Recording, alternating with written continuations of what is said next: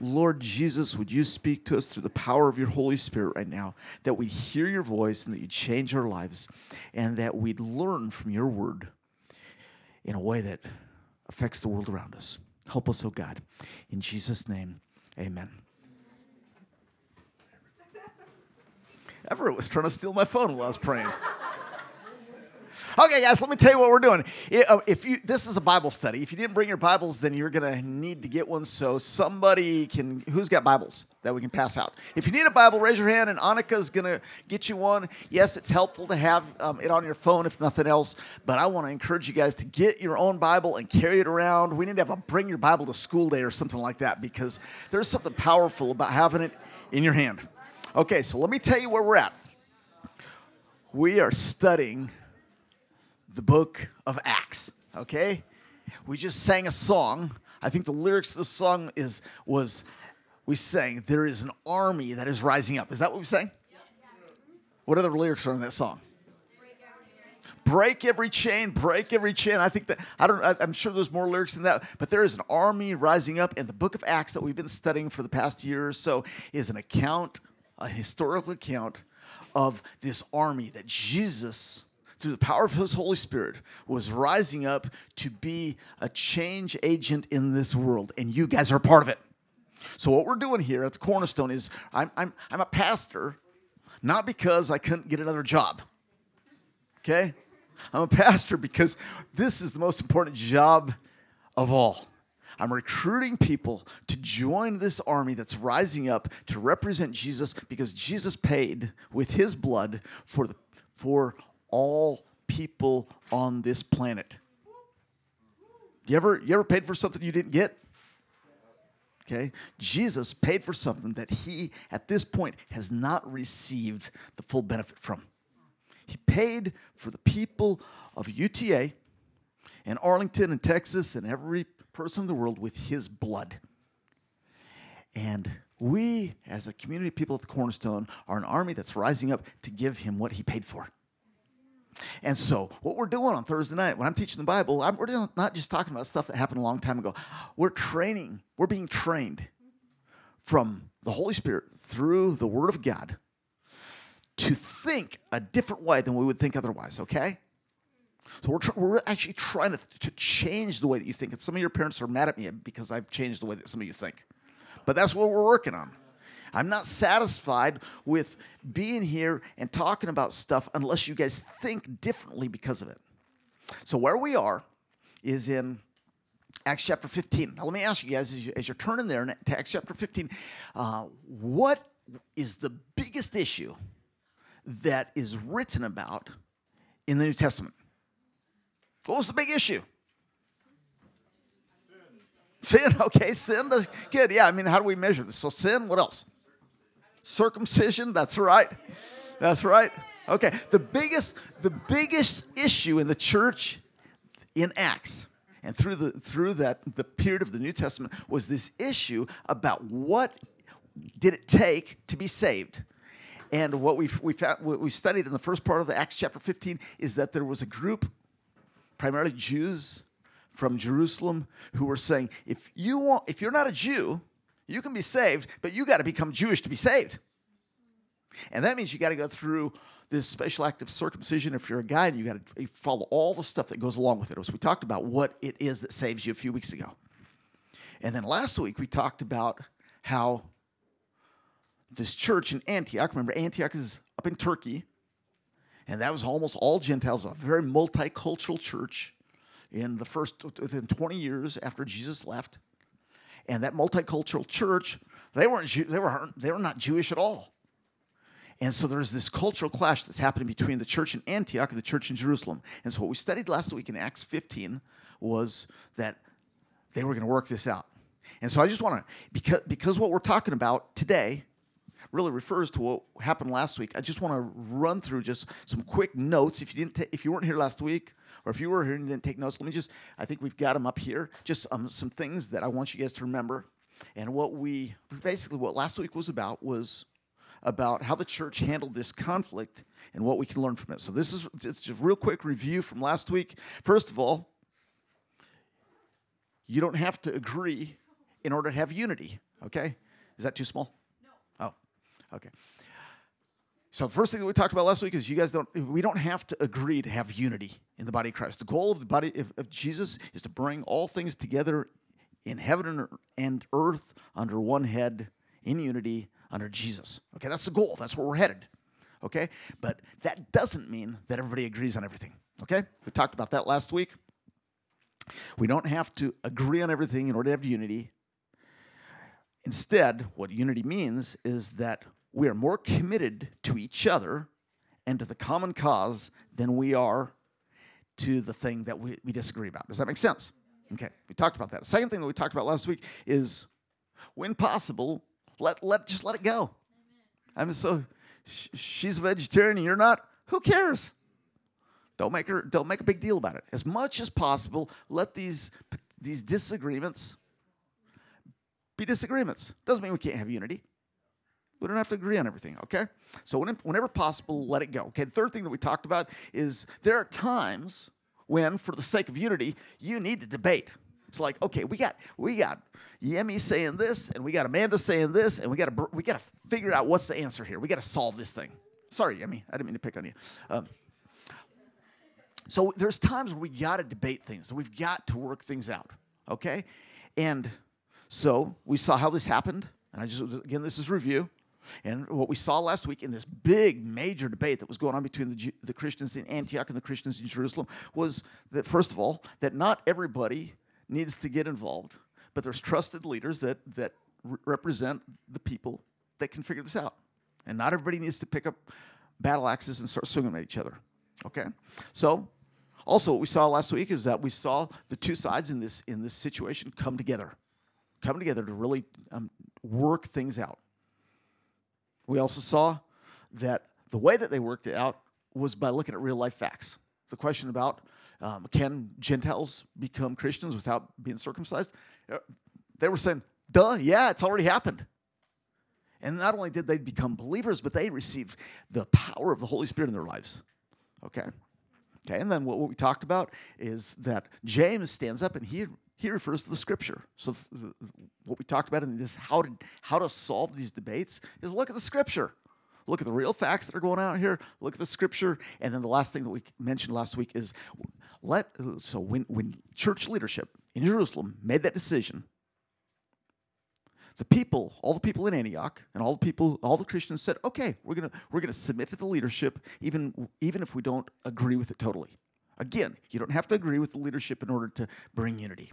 Okay, so that's where we ended last week. Now, I'm bringing that up because I had questions last week that were some legitimate questions I want to share with you. We're gonna talk about a couple of questions that I had regarding this. One question was, some people asked, but is there ever a time in this idea of trusting church leadership to make decisions, is there ever a time that we should question authority? Whether that's church authority or government authority, or are we just supposed to be people that just always submit regardless of what the government says, regardless of what the professor says, regardless of what your boss at work says? Or are there times that we should question authority? Okay? So that's one of the things that I want to answer tonight. Another question is what happens if it's not clear who's in authority? If we got a situation with Dylan and Will, I mean, who's the authority? These are two brothers.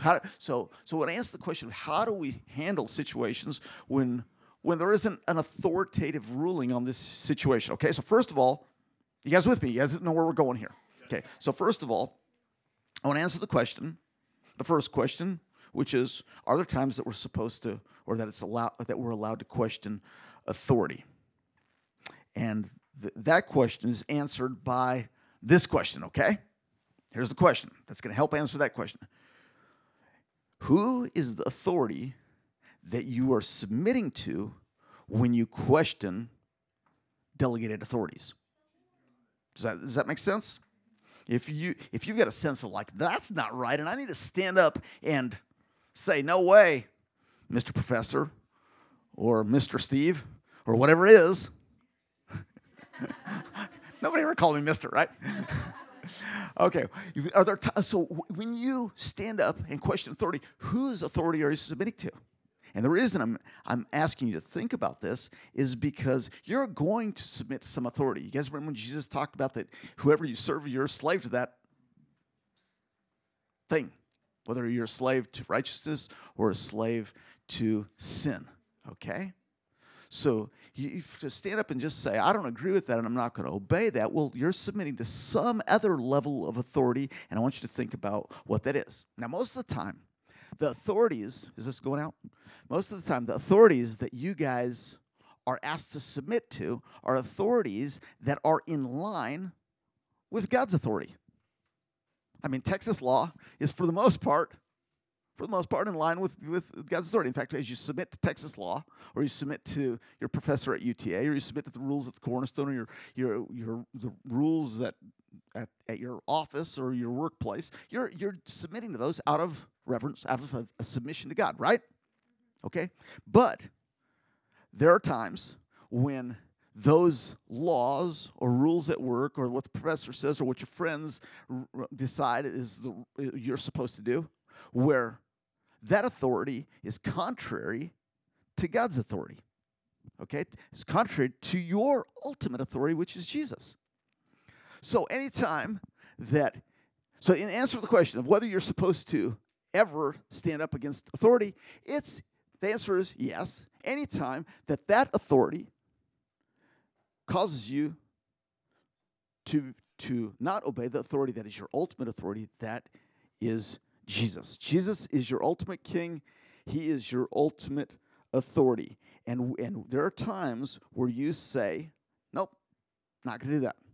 That's the authority that has been delegated, but out of my allegiance to the king, the ultimate authority, I'm going to say no.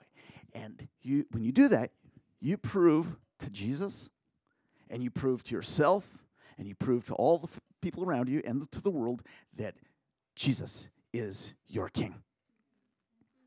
And when you do that, there will be consequences. There will definitely be consequences. You likely lose your job. You might go to jail. You might be kicked out of your house. You might lose your friends. You might lose your popularity. But there's going to be consequences, but it'll be worth it because you got your priorities straight, and the Lord will reward you. Over the past 2,000 years, Christians have been excellent at this. And Christians have been known to have kind of a two-sided reputation. Because on the one hand, Christians, true followers of Christ, have been excellent at being obedient, submissive, non-complaining, compliant people to governments and slave masters and bosses and kings on the one hand. And at the same time, Christians have been known to be the most defiant, unbreakable, unshakable, unstoppable people in the world. Have you guys noticed this? I mean, when it comes to the laws or the rules or the authority of people, and those things line up with Jesus as the king, the people of God get an A+, or should get an A+ in obedience. But when those things that delegated authority demands, when those things are contradictory to Jesus as the king, then the true people of God don't budge. And it drives authority crazy. And the people of God are hated. Have you guys noticed that? Okay. I want you guys to see a video clip of a man. Does anybody know who Richard Wurmbrand is? Yeah. Okay. There's a movie that came out called Tortured for Christ, which is based on the true story of Richard Wurmbrand, his book. He's held in prison for 14 years. And I just thought we just need to see what this guy did and how he could have escaped this by just being quiet. See if you can turn off those lights.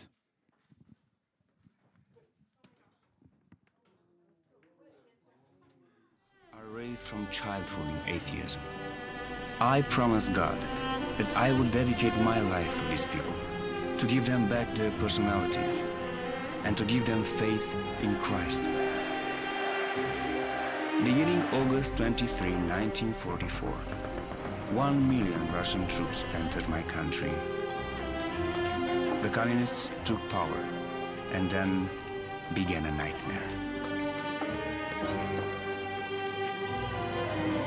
Atheism became the official state religion. To proclaim Christ publicly became reason enough for arrest and torture. Spies were everywhere. Church leaders had a choice: either be enlisted in the service of the Soviets or go to jail.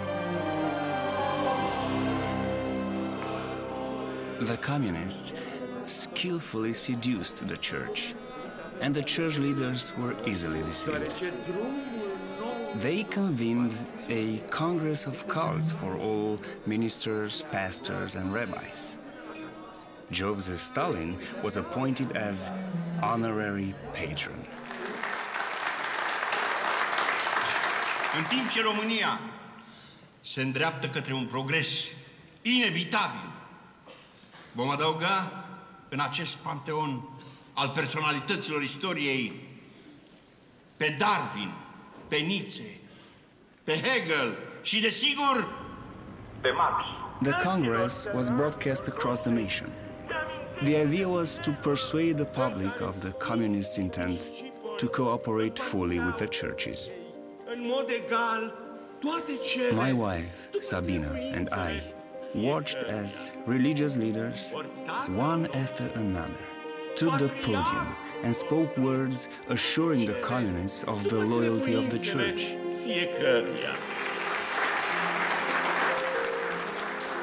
It is happening here just as it did in Russia. And our glorious new Romanian government is in favor of faith. Any faith. They are even going to increase the pay of the clergy.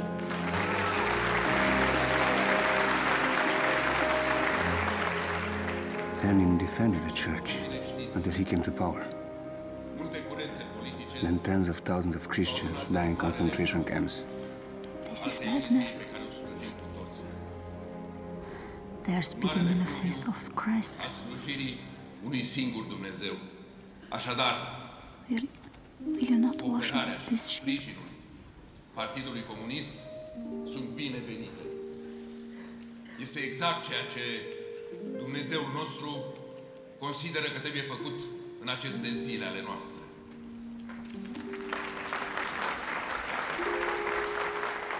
You do know that if I speak now, you will have no husband. Calea pe care ne indică și pe care a mers marele partid bolșevic, I don't need a coward for a husband. conducător Iosif Vissarionovici Stalin, este calea pe care și noi cu toții trebuie să o străbatem. Este calea colectivizării, calea electrificării, calea industrializării țării noastre. Scuzați-mă, aș dori să iau cuvântul. Scrie un bilet ca toți ceilalți și așteaptă-ți rândul. Da. Sau aș putea să cobor acum. Îl cunoști pe omul ăsta? Da, Richard Wurmbrand, pastor luteran, e foarte respectat. Wurmbrand? Nu o să ne facă probleme, nu? Nu. Cred că susținerea unui reprezentant al Consiliului Mondial al Bisericilor ar ajuta. În continuare, îl vom asculta pe pastorul Richard Wurmbrand, luteran, reprezentând misiunea Bisericii Suedeze și Ordinul Mondial al Bisericilor.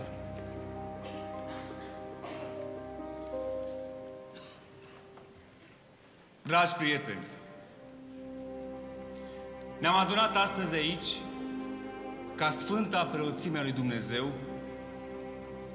să preaslăvim numele lui Hristos, nu partidul. Comunismul i-a transformat pe frații noștri în martiri. Cum ar putea fi lăudat?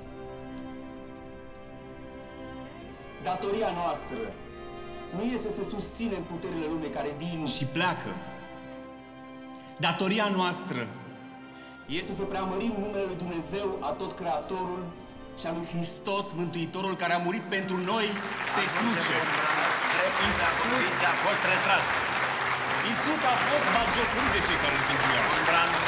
Mai fă un miracol. I-ai salvat pe alții și nu te poți salva pe tine? Ajunge! Miracolul a fost! Tăiați microfonul! Că deși l-au bătut microfonul și l-au imediat! stinguit, Ajunge! Iisus îi da la Iisus dragoste! Imediat! Iisus îi da la dragoste! Ajunge! Tăiați microfonul! Dragoste! Imediat! Ce Fiul Salvator!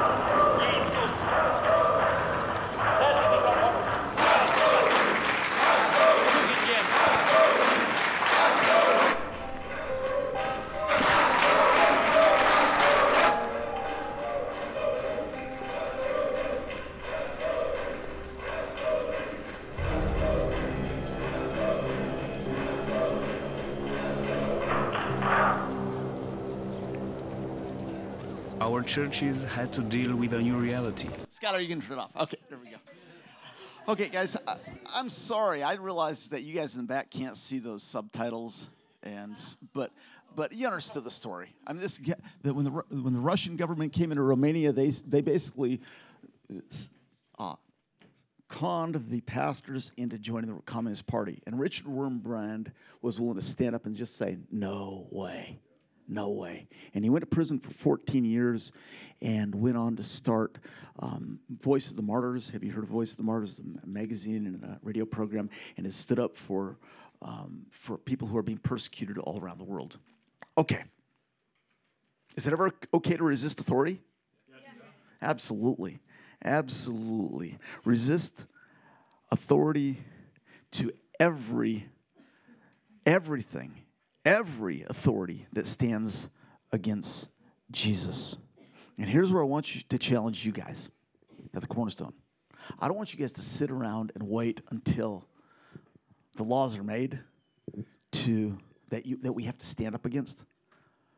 But I want you guys to think. I want you guys to think about what it would take for you guys to be the lawmakers. How many of you guys are planning on going to law school? Anybody? Okay, I mean, we some of you guys ought to think about that. How many of you guys plan to be congressmen?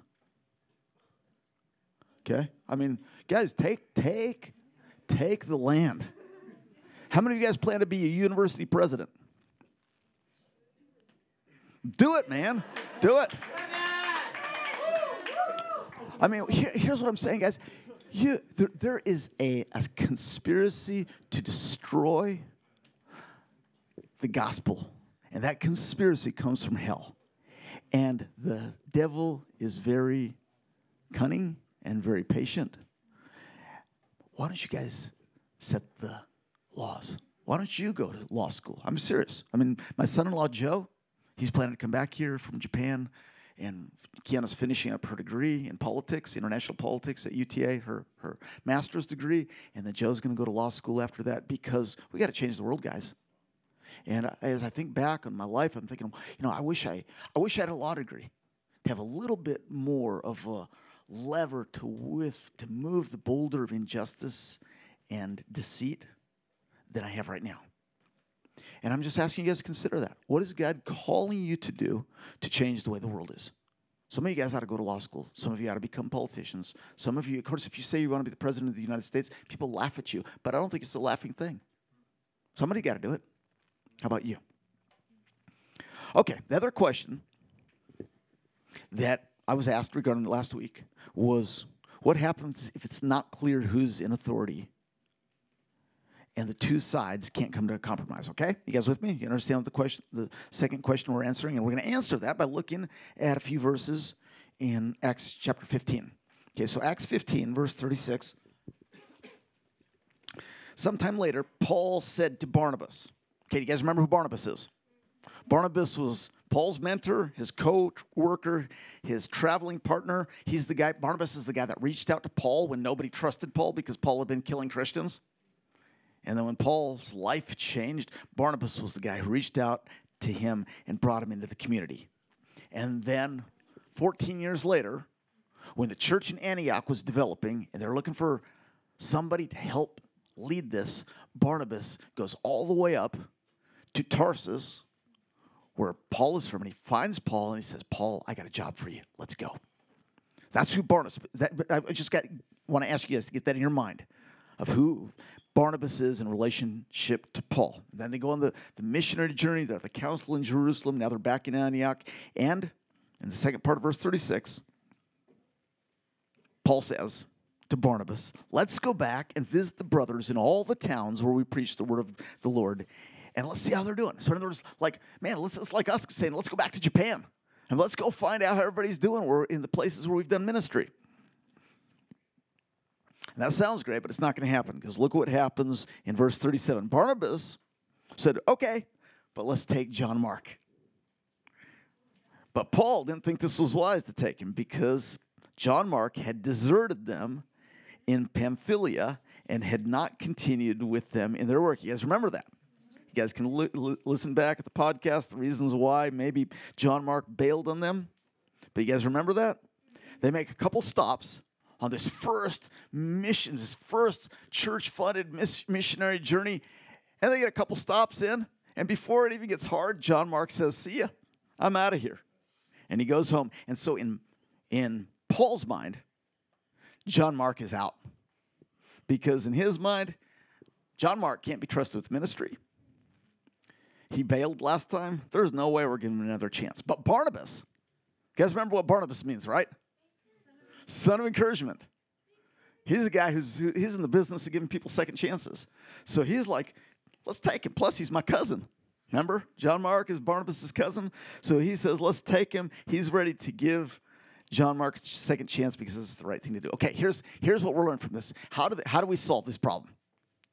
Okay, if you're in Japan, you know how you solve it? That's right. Logan's got it. How do you do it? Rock, paper, scissors. That's right. And how do you say it in Japanese?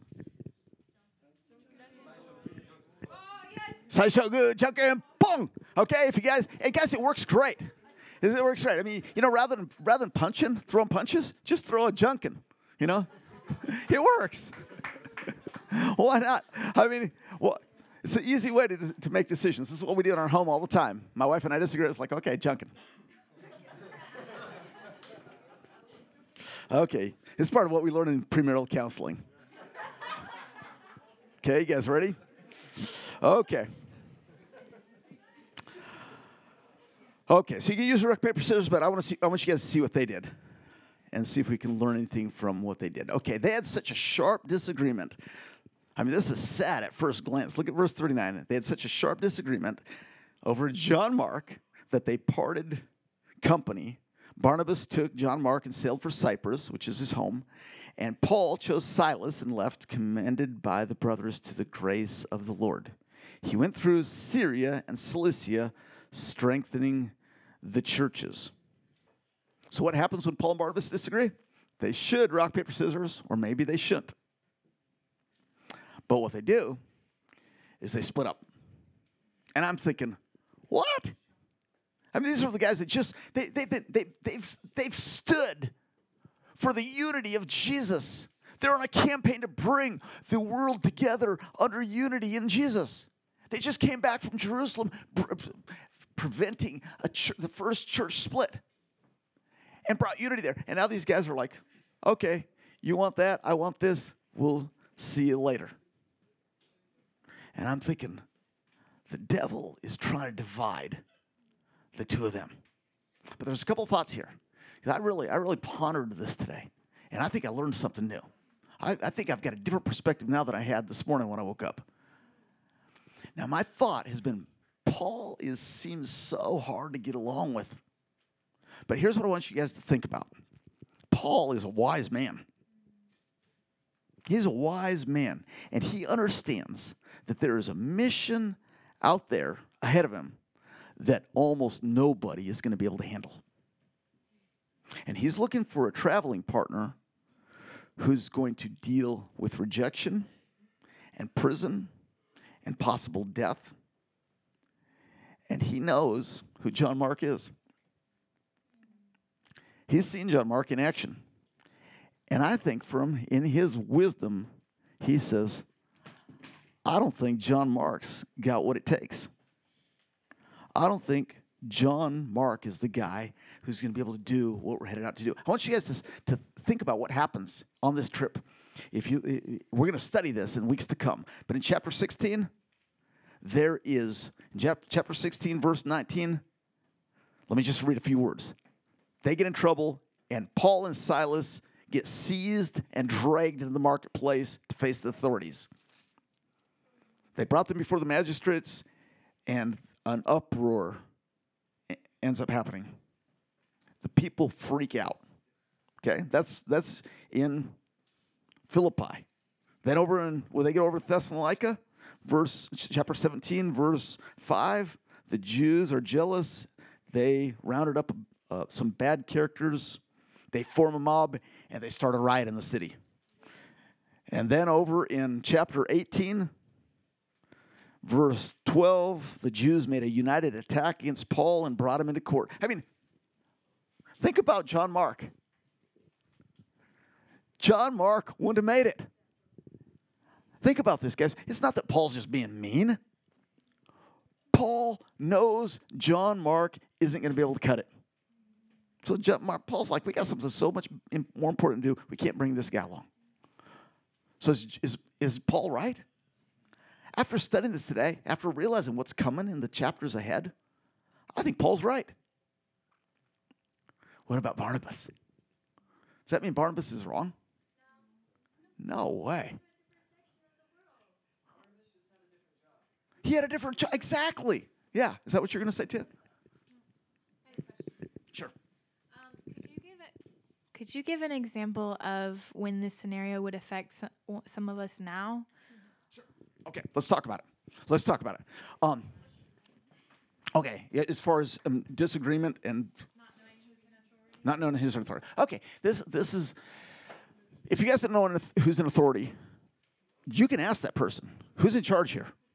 I mean, there's times when I brought people to Japan or people here at the Cornerstone where they're not happy about something and they're like trying to call the shots, and I just like, hey, come here, let me put my arm around you.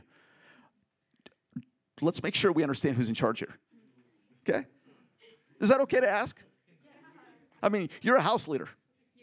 You're a house leader. You have authority.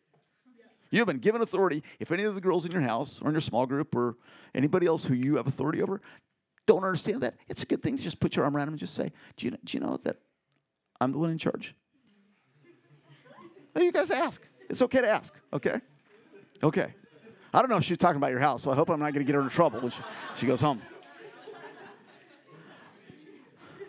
Okay. Okay, Barnabas. Let me bring it back to Barnabas. And if we got time, you can ask some more questions. But Barnabas, I want you guys to think about Barnabas. Paul was right. Was Barnabas wrong? Guys, I don't think Barnabas is wrong. Barnabas understands the heart of Jesus.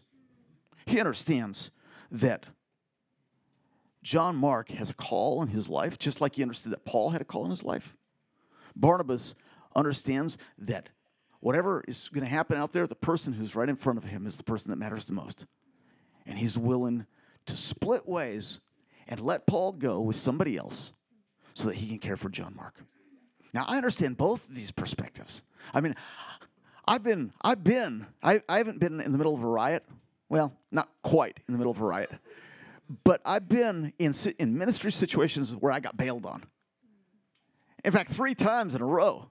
The first guy I took to my tribal area in the Philippines was a guy named, well, I won't tell you his name, but because who knows, he might be listening. But I took this guy who, we're living in Japan at the time, and I was headed back to my tribe, and this guy who was teaching English there heard that I was going, and he wants to go with me. So I'm like, I don't know, man, but okay, let's go. So at that time, there was still no roads, so we flew, in this little plane over the mountains and landed where we always land, and took a little boat over to the village. We get to the village, and when I get there, one of my friends, whose name is Lenin, he'd been riding on the back of a motorbike and got his toe stuck in the spoke, and his toe had come off, and so he had tetanus, so he's about to die. So we take him, get him on a boat, and we just got there. And we say, who wants to go to the Philippines with me? Okay, and So we take Lenin, and I'm like, we got to get him to the hospital. We got to get him to the hospital. So we take him to the hospital. There's back then there's just this little podunk hospital in town. But I'm like, okay, whatever it takes, see if you can save this guy's life. But it's getting dark by now. We're like, we got to get back to the village because we don't got things set up. So we go back to the village, and all night long I'm thinking about Lenin and praying for him and praying. So we get up in the morning, eat some rice, and we couldn't get a boat. So we're walking. So we got an hour and a half walk to the hospital, and we get to the hospital, and just as we get to the hospital, we see Lenin's mom and brother carrying his dead body. And of course, whose fault is it? It's my fault because I put him in the hospital, and that's where people go to die, right? So this guy, this guy who's with me, he's from Canada, and it's nobody you guys know. Okay, his name's Peter. Okay. Sorry, Peter, it wasn't you. It wasn't the Peter back here. So he has never seen a dead body in his life. So we grab the dead body and we throw him up on top of the tricycle. You guys know what the tricycles are like in the Philippines, where you got the little sidecar and the little roof on the side. So we threw the body up there, and I'm hanging onto the dead body of my friend, and we take him to the boat, and we put him on a boat, and we take him over there. Well, poor Peter. I mean, he had no idea what he was getting into with me. So we get back to the village, and he didn't want any dinner that night. Not that we had much dinner anyway, but he stays in his mosquito net almost nonstop for the next day and a half. And finally, he's like, Steve, I got to get out of here. I was like, get out and come with me. He's like, no, I got to get out of here. So he finds some way. There was some transportation at the time, and he was able to get out of the tribe. I'm like, he bailed on me. So the second time I took somebody, and I won't mention his name either, but we're there. We're supposed to be there for 8 days, and we're about 3 days into this. He's like, I think he's starting to tell me all the reasons we got to go. I'm like, we just got here. We got 4 more days. Well, he finally convinced me that there was a medical reason that we needed to leave for, and so we're gone. So the third time I took somebody, and we're going to my village. I think I've told somebody this before. We're going to the village, and just as we cross the river, one of my friends meets me and says that one of my other friends' baby just died. Little 3-year-old baby just died. So, of course, I'm just like, man, why is it always like this? So that night, of course, everybody comes from everywhere because there's going to be a wake and a funeral and all that. And so all night long, they're making this little coffin for this little 3-year-old nephew of mine. And the guy that I'm with, who's a pastor at another church, actually, he's just like, I couldn't sleep last night, and I don't know what's going on, but I got to get out of here. And I'm like, I'm never taking anybody to the Philippines with me again. So he leaves. He wanted me to go with him, but I didn't. I'm like, we just got here.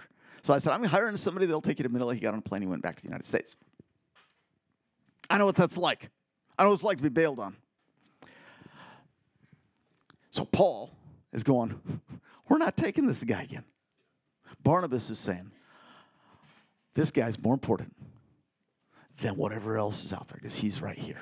And we're going to train him up because God has a call on his life. Did God have a call on John Mark's life? What did John Mark end up doing? Wrote the book of Mark, exactly. Wrote the book of Mark. Okay. So Paul did the right thing. Barnabas did the right thing. And what that meant is that there are times, here's what I want you guys to catch. There are times when for the sake of the cause of Christ, we actually go separate ways. But be really careful in this, because the devil is looking for ways to turn people against each other, where they go their separate ways and they spend the rest of their life in bitterness and unforgiveness towards that person. What I want to suggest to you guys is there are times where we say, the cause of Christ is so important, and God's called me to do something that it's okay that we're going to let you go. This has been good. I'll give you a hug. It's been great. Stop by the Cornerstone for a latte when you're around. But we are letting you go to do the thing that God's calling you to do, and you don't have to do it right with me. There are times when it makes sense to let people run their own ministries.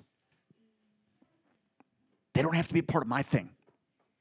Do you guys understand? This is what Paul and Barnabas are doing here. And I want you guys to think about what's going on here on this campus. Think about the amazing unity that we have on this campus with all these campus ministries. have the Wesley Center, the Lutheran Center, the Tri-C, the BSM, Focus, ISI, Cornerstone, and there's more. Think about what we're doing. And you think about how we all do things differently. We all got different values. But the value that we share above all else is that Jesus is our ultimate authority. And whatever differences of how we do our programs aren't really all that important because we're one in Christ. Guys, whatever other people are doing, we don't have to make them do it our way. They don't have to be. I mean, think about if all of a sudden we took all the ministries on campus and said, okay, now we're gonna put them all in one building. No way. And think about all your small groups. So how many small group leaders we got here? Who's a small group leader? Okay, you guys do your small groups your style, and that's okay. And you don't have to do it my way. You don't have to do it the way that the other person is doing it. You do it the way that the Lord is leading because you are unique, and there's no one else who can do the ministry that God's called you to do because God's called you to do that.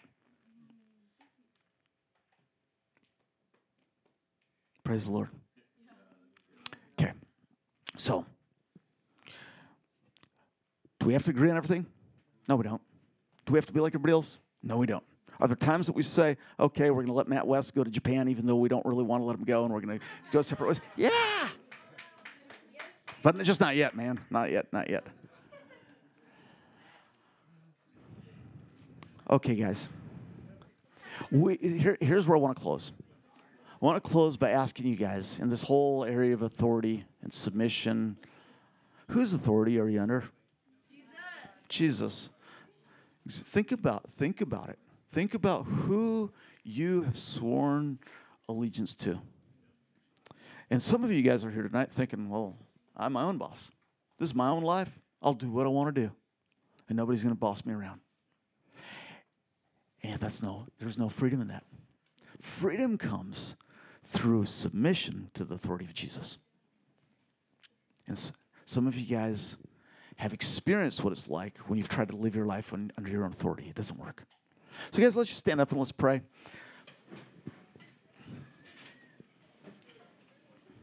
Lord Jesus, we just surrender ourselves to you. We recognize you as our true King. You, King Jesus, above all else. And I just asking for the wisdom and the strength for the people in this room to be able to know when to say yes to delegated authority over us and when to say, no, I serve a higher authority than that, and I'm sorry, I cannot do that. Would you give us wisdom for that? That you'd empower our friends here. You'd empower these people to follow you. And Lord, would you train us to be more like you? In Jesus' name, amen. Amen. If you guys need prayer, is there prayer happening over in this room? Yes. Okay, so if you guys need prayer, a specific prayer, there's prayer in the prayer room. And there's lunch tomorrow. And College Connection on Sunday. And Japan training on Sunday afternoon.